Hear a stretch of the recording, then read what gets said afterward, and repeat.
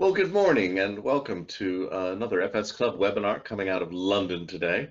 We're delighted to have Karen Jane with us. Karen is the CEO of Nile One, of which we'll hear more later, and you've read Karen's CV a couple of times just to sign up for this. So as ever, we're going to pile in as quickly as we can. And that's no surprise because the topic today is how to accelerate financial services innovation using third-party technologies. You might think that financial services has been accelerating a heck of a lot over the last few years, the fintech revolution, et cetera. But Karen's here to explain some of the intricacies and some of the obstacles and some of the ways forward in this exciting space.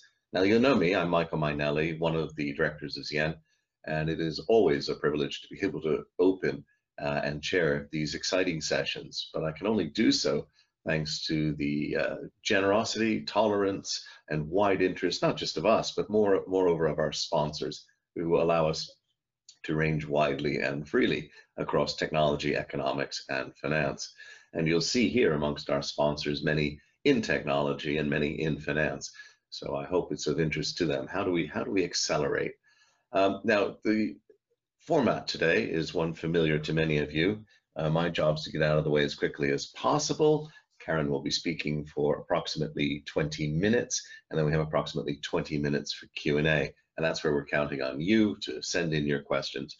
So 3 points of housekeeping quickly. Yes, this is being recorded. The recording will go up in about 2 working days, so about midday on midday on Friday, I'd expect, but just in time for weekend reviewing, popcorn, etc. with the family. Second thing is that the slides are up. In fact, they're already posted in the chat room. So yes, Karen has kindly made them available to all of us. And thirdly, how do you participate in the Q&A? Well, you just type questions into the GoToWebinar Q&A facility, which we like because it has a couple of advantages. First, all of your questions, comments, observations will be sent to Karen after we close, and they will have your email attached so he can get back to you. So if you want to congratulate him on a great presentation or talk to him about a service or whatever, just type it into the chat room, and we will make sure that he gets that and he can respond to you as he wishes. So it's really a great system to use if you can, and I'm hoping with today's audience, which is slightly smaller than average, to have a much more vibrant session. So there should be plenty of time for you to have your tuppence worth. Now, to start you having your tuppence worth, we're going to start quickly with a poll, if I may, just to get things going here. And Karen, to give you a feel for the audience, why is innovation in financial services important? Is it because changing customer expectations, they're expecting better services, more services? Is it regulatorily driven? Or is it because technology is advancing apace and changing the way that we work?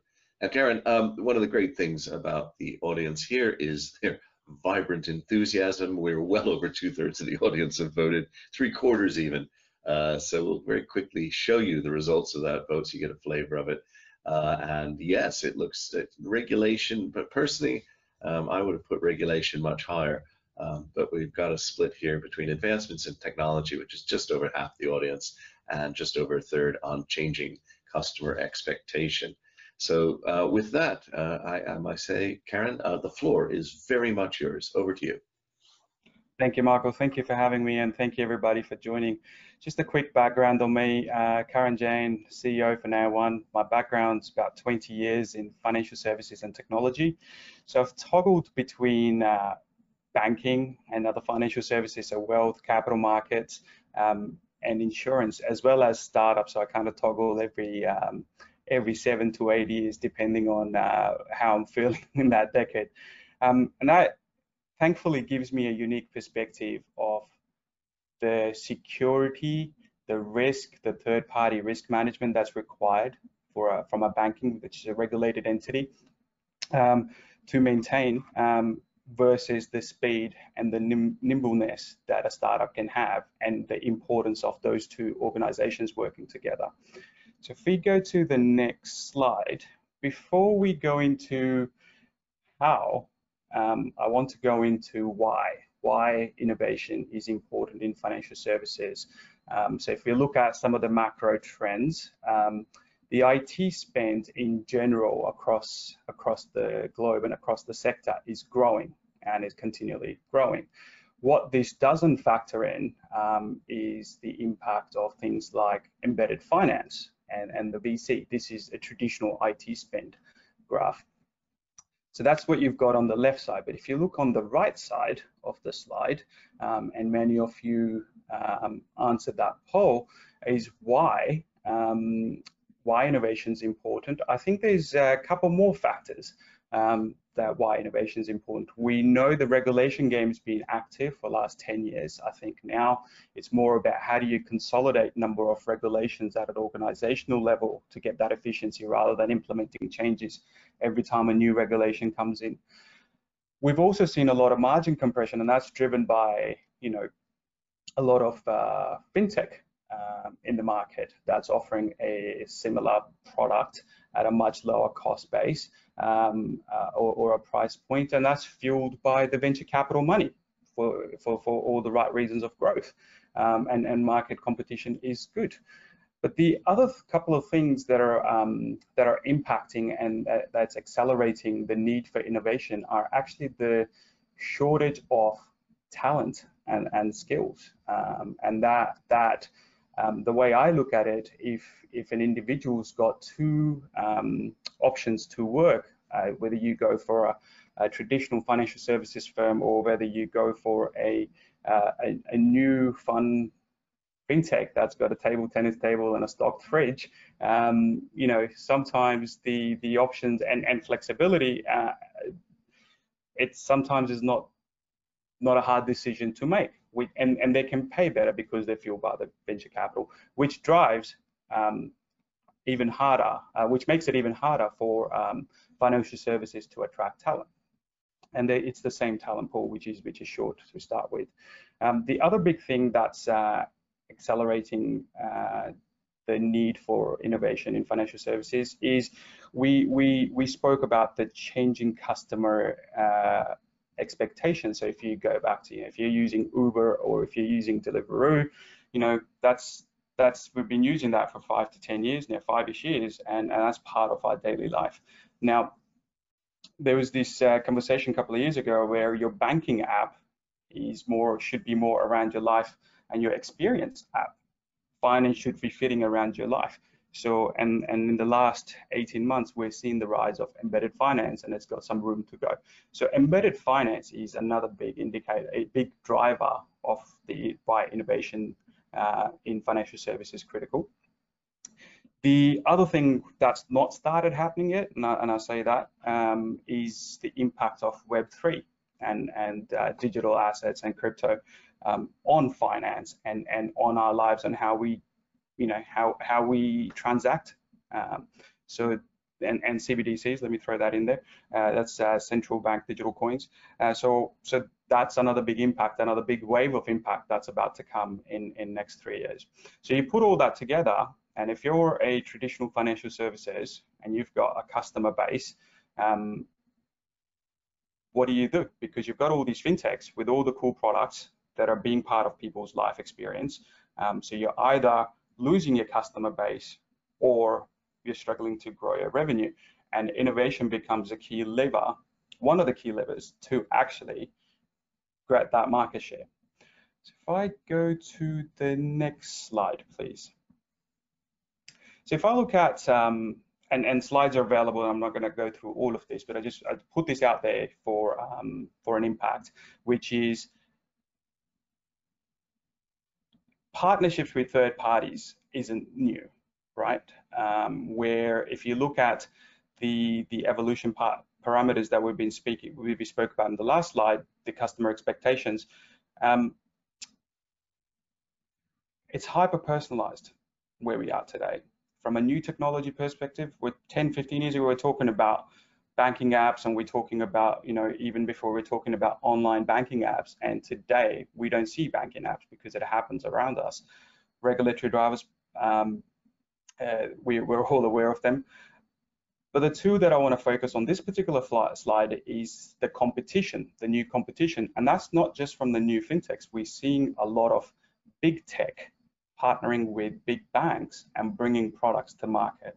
You know, we've seen a number of cases where Apple's pushed out a credit card AWS has pushed out a SME loan in Europe. We've seen Apple acquire a credit analytics company from UK in the last 12 months, and you know, so that's new competition. And then you've got different business models, and it goes back to the whole embedded finance point of view. And the example I want to draw there is, if you imagine a HR software company, right, which has a traditional business of providing a HR platform to businesses like mine, where I can manage people's leave, I can manage their records, but now that's starting to offer health insurance, prepaid credit cards.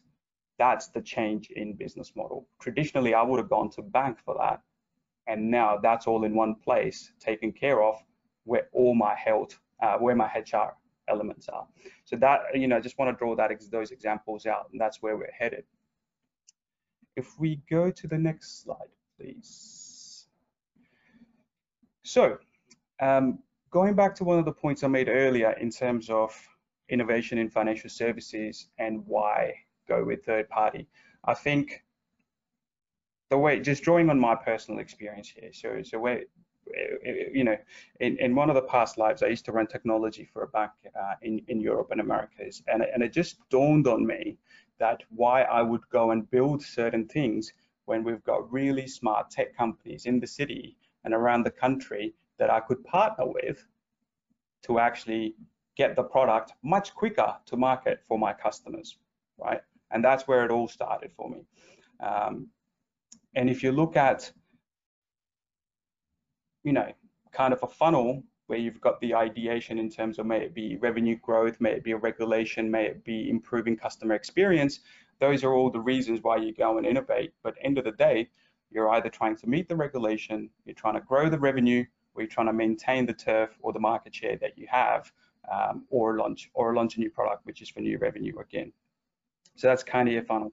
Just at the bottom of the slide, I want to draw the distinction between the efficient operations, which used to be how we used to innovate, and that would be your robotic process automation. That's where we all kind of started. And okay, how can we automate certain things? How can we, you know, consolidate certain things? To all the way down to where we are today, which is new product propositions, right? So we're talking, you know, we've seen a lot of buy now, pay later. It's got its fair share of press recently, but that's just as an example. You're also looking at crypto banks. So these are all new product propositions that probably didn't exist 24 months ago. And what is traditional financial services kind of doing about it? Well, I think there's a lot of good experience that sits within the financial services, traditional financial services. They're able to see the market, they're able to risk assess it, they're able to look at macro, and then go, okay, well, is buy now, pay later a right product for me, for my customer base? Should I be going into a retail buy now, pay later? And I'm just drawing on buy now, pay later as an example. Should I be going into a retail buy now, pay later, or should I be going for a B2B buy now, pay later? And most often, from what I see in the market, most of these organizations look for third-party vendors to accelerate their time to market. If we go to the next slide, please. So collaborating with third parties is not new. We've been buying software as long as 100 years ago. And 100 years ago, we were buying core banking softwares, or maybe we were building them. But, you know, as far as I can remember, we've been buying software. The shift has actually been a lot in the last 10 to 12 years, where you've gone buy versus build conversation. Most organizations, when they're having internal discussions about a new product or a new program or a new transformation, it's, okay, are we going to build this or are we going to buy this? I just want to draw on a point here that I see in the industry. It's very much buy if you can. There has to be a very good reason for you to build. And usually that reason is there's got to be an alpha, i.e. there's got to be an edge that you don't want everyone in the market to have. And so where most people I see would go partner with somebody and then implement a little bit of an edge that differentiates them for their customers. So things like it could be an experience, it could be pricing, it could be embedding into other parts of the experience. So those are how I see some of the reasons why people partner these days. Anything that's commoditized, you just, like, for example, now everyone needs to have buy now, pay later, just again for that example again, or everyone just needs to be able to transact on crypto. That's fairly commodity. You just go and partner with somebody as long as it meets your risk appetite, your partner appetite, and so forth. So if you look at the slide there, again, the slides are available. This isn't new. This is, in the last 5 to 10 years, there's all sorts of third-party partnerships that are happening, and third-party partnerships are ever so more critical for the future of finance and where we're headed.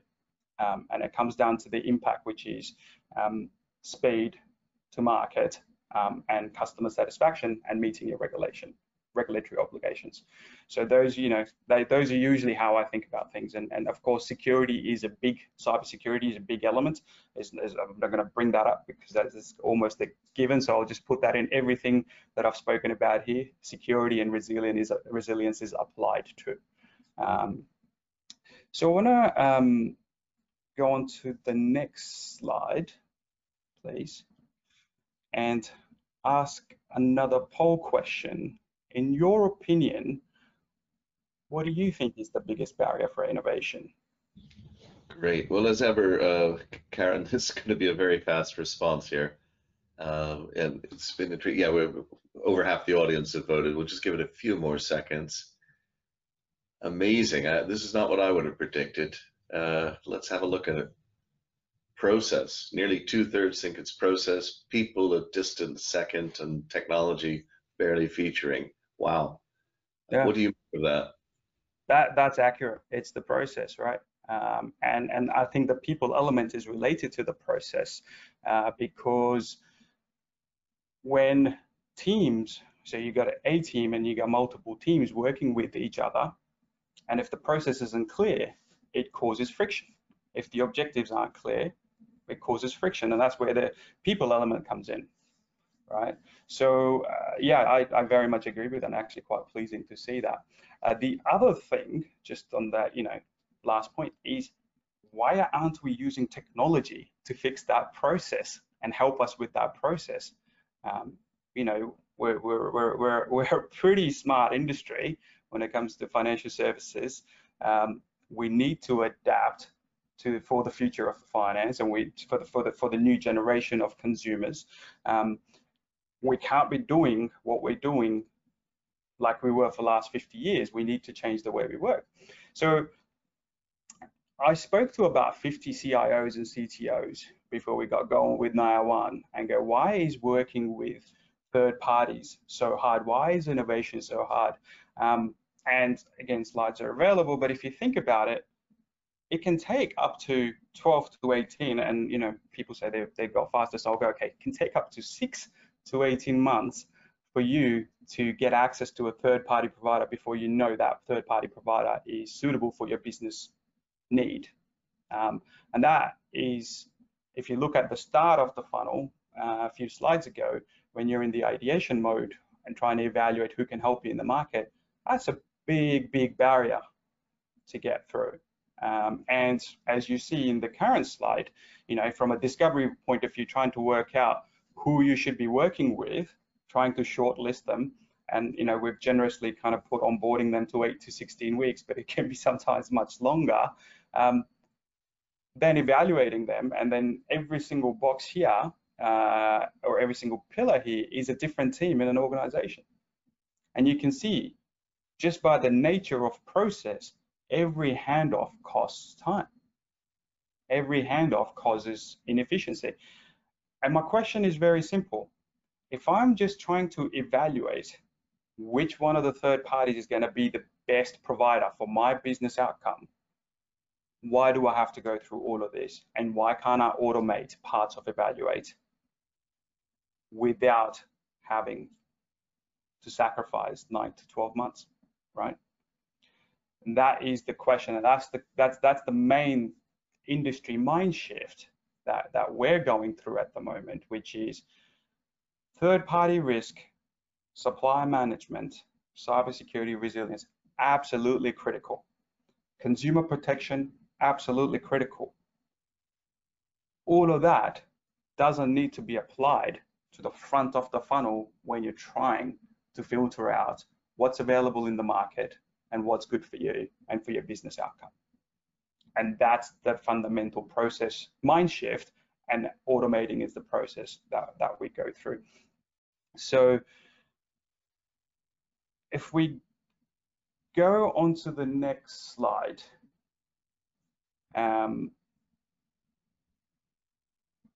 taken the liberty of putting out some of the options of how you can activate open innovation depending on the stage your organization and the urgency and the priority your organization has on innovation or working with third party.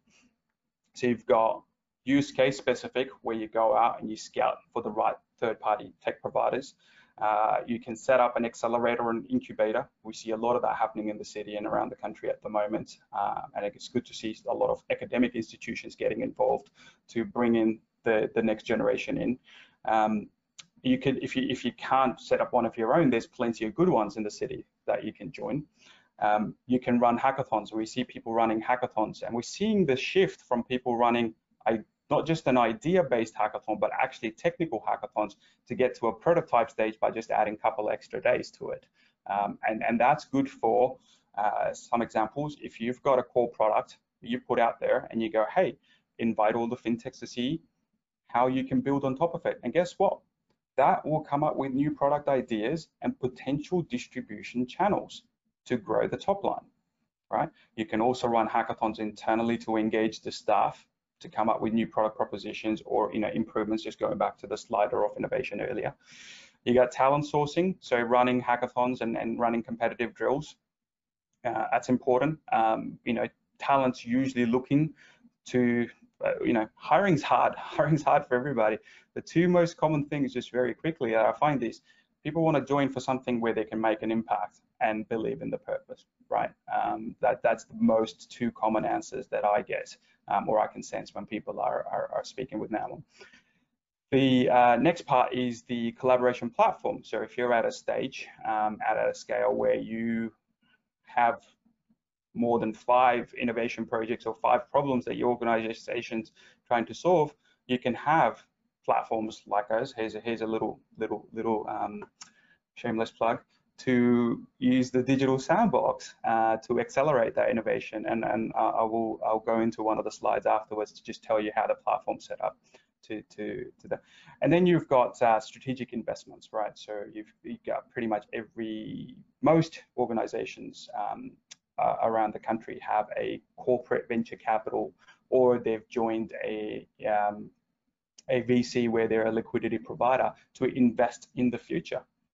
And most people invest in either if a particular tech company can help them grow their business, or a potential competitor or a threat, right? So those are the two most common reasons I see people investing in.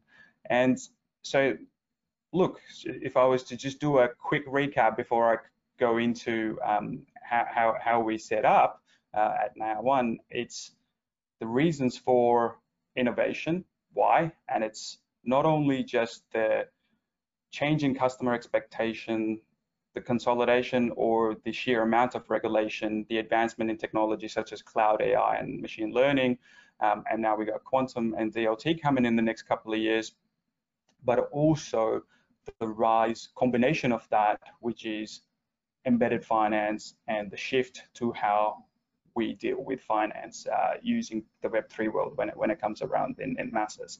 So that's the why. The how is some of the things that are in front of you in the screen in terms of things you could do, something you could take home to see what works for your organization, one or many of them. And we work with clients in pretty much all of them to help do that. And then, basically cutting the time short. It's all about speed to market. And I'll just go to the next slide, which is my final slide, just to explain how we do it, and why we're here is the Naia One has two propositions. We have a digital sandbox and we have fintech as a service. The digital sandbox helps you discover and evaluate different third-party providers that can help meet that business outcome and that transformation goals. And fintech as a service is where we help you scale to production where necessary. So within the sandbox, we've actually got 4 components, and this is how we accelerate from 12 months to a month at about 80% less cost. We have a marketplace, so we've got a marketplace of about 120 different tech providers that are technically accessible. So I want to emphasize that point. This isn't a directory of fintechs around the country and around Europe and US. It is actually 120 companies that you can access once you're authenticated through Naia One, which instantly saves you a lot of onboarding time. And you can look at, as if you were looking at an open banking provider, you can look at, out of the 6 different open banking providers we've got on the platform, you'll be able to very quickly evaluate which 3 or 2 you want to work with. The second part of the platform is the data. So we've got about 135 different data sets and growing, and same with the technical marketplace, where it's really hard to get access to data, even within your organization. And then because of GDPR and for all the right reasons, the process takes 3 months to get access to data so you can evaluate a fintech or a tech provider. Well, what we've done is we've created a range of synthetic data sets by working with a lot of people in the industry, such as ONS, UK Finance, acquiring data from anonymized data from open banking providers, and then training our synthetic data on that data to make it industry relevant for you to evaluate either somebody from the marketplace and or to build new products within the sandbox itself. The third thing is the sandboxes, which is the technical environments, and you can see that on the right. And then the last bit, and this is the glue that kind of holds it all together, is the orchestration or the workflow that brings all these 3 things together, because we all work in a regulated environment and in a regulated industry. Governance, controls, security, data leakage, privacy, these are very important elements. So these things have been codified into the platform, and it also gives you, so when we usually work with clients, we would go through all these teams and make sure that the platform is okay by the organization to use, which you do that every time you do a third party, but you do that once with Naia One, you don't have to do that over and over when you work with a third party. So it's a multi-speed element. Yeah, and that's me. I don't know how I'm doing for time, if I'm early or late. We're a little over actually, so let's get cracking on some of these questions. And folks, just a reminder out there that you just merely need to type your questions into the chat room and we'll get them there. But we got a few already here. I'm going to start with the first one that came in. Hugh Purser is wondering that this innovation process appears to emphasize products over customers. Are customers really now just commodities? Customer is the most important thing, so it's maybe implied in how I describe it. Product only happens because of customers, right? So before you start looking for a tech provider to build out a particular product, it is assumed that you've done some customer analysis, you've done some business analysis, business case analysis in terms of, which market you're going for, which product you're going for, what kind of profile you're going for. Customer is the most important thing. Otherwise, none of this exists. Great question. Thank you for calling that out. If I could add a supplemental to that, Karen, how does where do customers feature in your system though? If I look at this as a bit like clinical trials, right? Mm-hmm. How do you feature customers coming in? Do you have, for example, a cohort of customers that I would get and be able to use? Yeah, that's a really good question. So what we do, we have this feature called beta testing, right? And what that means is the product teams come up with a product idea after some customer analysis. They've identified a number of tech providers, they've evaluated, they've built the prototype. They can then use the platform to invite either their existing customers or tap into the pool of non-customers, or just put it out to the market either with their branding or without their branding to get some customer feedback before they go, okay, this product is a goer with our customers or for new customers. Let's put the business case forward. Now, that usually takes 2 years in the market. Now, you can do that in months. Okay. I got a question here from Clive Bullen. This evolution of technology that you're talking about, will technology take power away from the City of London due to overseas tech companies taking over financial processes? That's a deep question. Don't think no one can take away the power from the City of London. Just put that out there first. I think technology is omnipresent, and overseas or UK technology going overseas is equally relevant. And I think most overseas technology providers, if they were to come in, they usually look for partners within the city in order to make business happen. That's been my personal experience. So no matter, even if, like, I don't want to name anybody, even the biggest of unicorns, when they come to the city, they look for partnerships at the local level. Business is still pretty global, right? Like so that's a great question. Okay. I've got a question here from Andy House. You've emphasized banking. Do the same challenges apply to insurance using InsurTech for innovation and solutions as with fintechs for FS? It feels like I think Andy means the insurance sector, are 10 to 15 years behind in many ways, but could use many of the lessons to expedite overall digital transformation of industry. Yeah, absolutely. So if I look at the pointy ends, you kind of look at capital markets, then wealth management, then you look at retail, and so forth, commercial banking and SME, and then you've got insurance, and you've got asset management, and you got so that's I kind of see in terms of the speed and timeline of changes. I'd say my personal view is I think insurance, there's a lot happening in insurance today. There's a stronger moat around insurance, where most insurtechs are actually trying to sell to insurance companies, not actually release insurance products. Whereas you got a lot of neobanks in the retail banking side that are taking on the big banks. But I think, in my opinion, I think it's about a 5 to 7 year window. It's not. I don't think it's any longer 10 to 15 years, because the neobanks are entering insurance, which puts the threat onto the insurance companies. Not a big threat yet, but that's how it started in retail banking. Okay. Amrit Satpathy is asking a question. You've sort of answered, but I think he'd like you to elaborate a bit. What are the barriers to innovation in digital banking, and how quick are proof of concepts possible for rapid experiments? Yeah, so barriers for innovation, look, it's having the right problem to solve, which we don't have a silver bullet for. So I just want to say that goes back to that customer problem. So knowing who the customer is and what problem we're trying to solve is absolutely critical. Then knowing who can help you with it.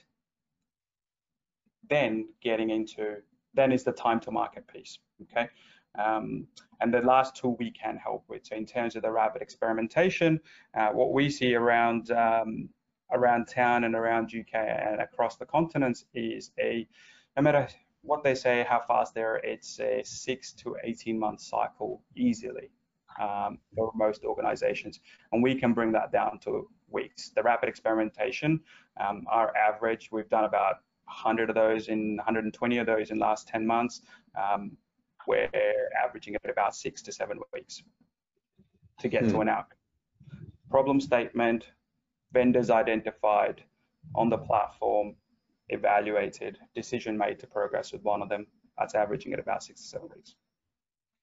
Yeah, it's an interesting one, because the Russell Group just came out with a report. Amrit, I'll try and stick it in the chat room. And one of their big things was about the siloing of insurance, reinsurers and insurers, and corporates are very siloed by product class, and corporates are siloed by function.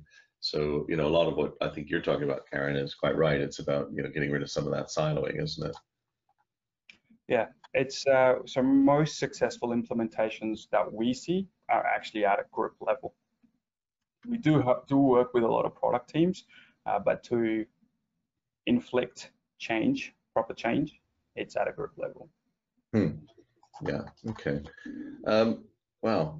Now, something on my mind about all of this stuff is you mentioned embedded finance earlier.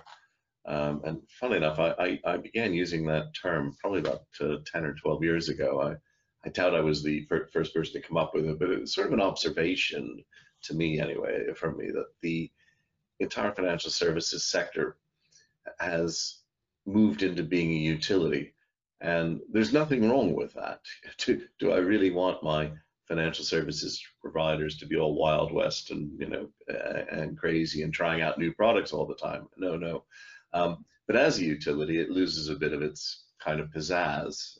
When I was working in the city, I started in the early 80s, and in the late 80s, there was a program called Capital City. And Capital City was, fascinating for us. Karen needs to go and find some CSDs. I don't know what a CSD is, but once he finds it, he gets the girl. It was all quite thrilling.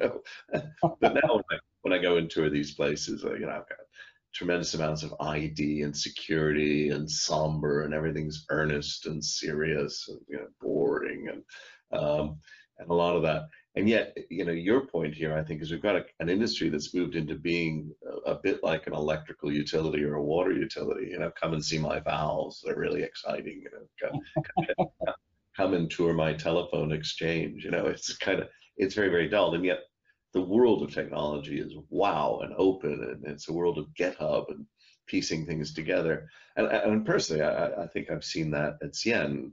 We have a small development team, and I happen to think they're brilliant, and they do some amazing work with very few tools to hand. They're not a very large department, but they depend completely on access to third-party services. And we, as a small firm, probably, if I can be frank, don't quite take the amount of care and attention that we ought to. We get it up, we get it working, great, it's super, it's fantastic, but we're not building those utilities. So I think what you're doing is trying to reconcile the utility aspect of finance, which people have forgotten about, with the fact that the technology they depend on is 95, 99% external, whether they like it or not.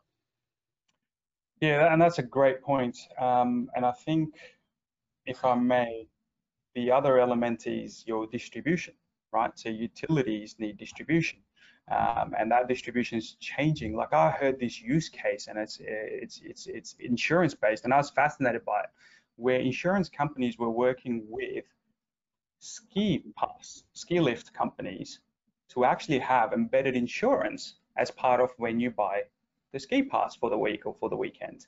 Now, to me, there is no insurance company involved that I'm talking to about getting that insurance. There is no finance here. It's, to my earlier point, and to your point now, it's a utility, and it's become part of my life experience, where I'm buying a life pass, I'm buying a ski pass, and insurance becomes part of that, because that is a great distribution. Now, where would you, like, traditionally think about a banker or an insurance broker was talking, maybe they were at them, talking to the ski lounges about that distribution. And do you see, I mean, you mentioned earlier that you provide sort of, when I plug into this NIA One system, I'm also plugging into a whole bunch of providers. Now, let me ask you a blunt question. Is the place that you're going to make your money in more in developing a marketplace than it is in the use of the software? It's both. So our business model is driven on the back of giving our clients, which is financial service enterprises, a place to evaluate, discover and evaluate third-party techs with speed and security, without putting the organization at risk, right? So that's the value prop to the enterprise financial services. Now, obviously, having a good marketplace is a Kickstarter. Right? If we don't have good quality tech companies, good solutions in there, no one's going to come to that. So they're interlinked, but the business model is around speed and impact for the enterprise financial services.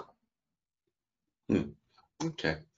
And in terms of the way that this has been greeted, by the regulatory community, I'm sort of curious here as well. I'm a large financial institution. I can see the need to start getting more systematic about these processes, but I go to see the FCA or PRA about something, and then they see the NIL one as yet more vulnerability. It's yet another piece of external software. What sort of reception are you getting from the regulators? And I suspect you're going to say very positive, but why? Why do they think it's positive? 3 points here. One, so given I was inside one of those regulated institutions, the way this thing's been built is built with that thought process in mind. So we don't integrate with the bank, or the financial institution, we don't take their data, right? Mm-hmm. Keeps them, the vulnerability element is we reduce that scope. Then we have the environment that's secure and it's built with security principles and resilience principles with first, as first principles. There's 2 points. From a regulator's point of view, they love this, not only for themselves, because they get to use this to engage the community, both financial service institutions, fintechs, and actually have a collaboration of where a particular trend on ESG or cybersecurity or privacy enhancement technology is headed, but also it gives them comfort because the financial services institutions have a sandbox where they can go and evaluate different techs and the impact of that on their business before going and putting it into the production or from a time to market. So those are the 2 reasons, and it's not just and that's a view with number of regulators around globally on this. All right. Well, I'm afraid we're coming to the end of time, but I hope people got a pretty good sample of what you're up to. I think you're advancing a wonderfully interesting thesis. It may be about the utility and plumbing aspects of stuff, but that's where the interest is, and I'm certainly finding it very interesting. So I appreciate very much you talking to everyone. But if I could, 3 quick rounds of thanks. Firstly, could I thank our sponsors again? I hope you find it interesting, and I do think what Karen's talking about is the beginning of or the early stages of a trend that I believe is going to overtake things. We haven't even had time to go into things like, for example, the automatic proving of the integration of all of these services and a lot of other exciting areas one could develop, and hopefully we will over the months to come. But thank you, sponsors, for your tolerance. Secondly, may I thank the audience. You've been great today. Nice to see your comments and questions, and do keep them coming. As I mentioned, I'll be sending all of your comments and questions to Karen. And if you want to say thank you or whatever, just great, and you can reach out to Karen simply by typing something into the system over the next 15 seconds. And do look ahead. We've got some exciting stuff coming up. In fact, I'm a little surprised I don't see one coming up tomorrow, which is absolutely fascinating. It doesn't appear to be on this list. Is very much about London, dead in the water. It's going to be about financial crime in London with a leading journalist, investigative journalist from Bloomberg. Very, very thrilling. But as ever, go and check out the website. But Karen, I need to thank you. And in our traditional FS Club way, we too have advanced technology. And here's our advanced applause technology, which thank you, thoroughly tested on all of our webinars. And thank you so much for coming on. Thank you for having me, Michael. Thank you for the opportunity.